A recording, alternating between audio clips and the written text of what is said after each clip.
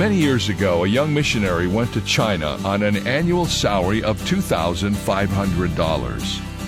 He was so effective that a company wanted to hire him to work for them. They offered to double, triple, even quadruple his salary. And each time, he said no. They finally said, "Is the salary we're offering not big enough?" "Oh, the salary is plenty big," the young man said, "but the job isn't."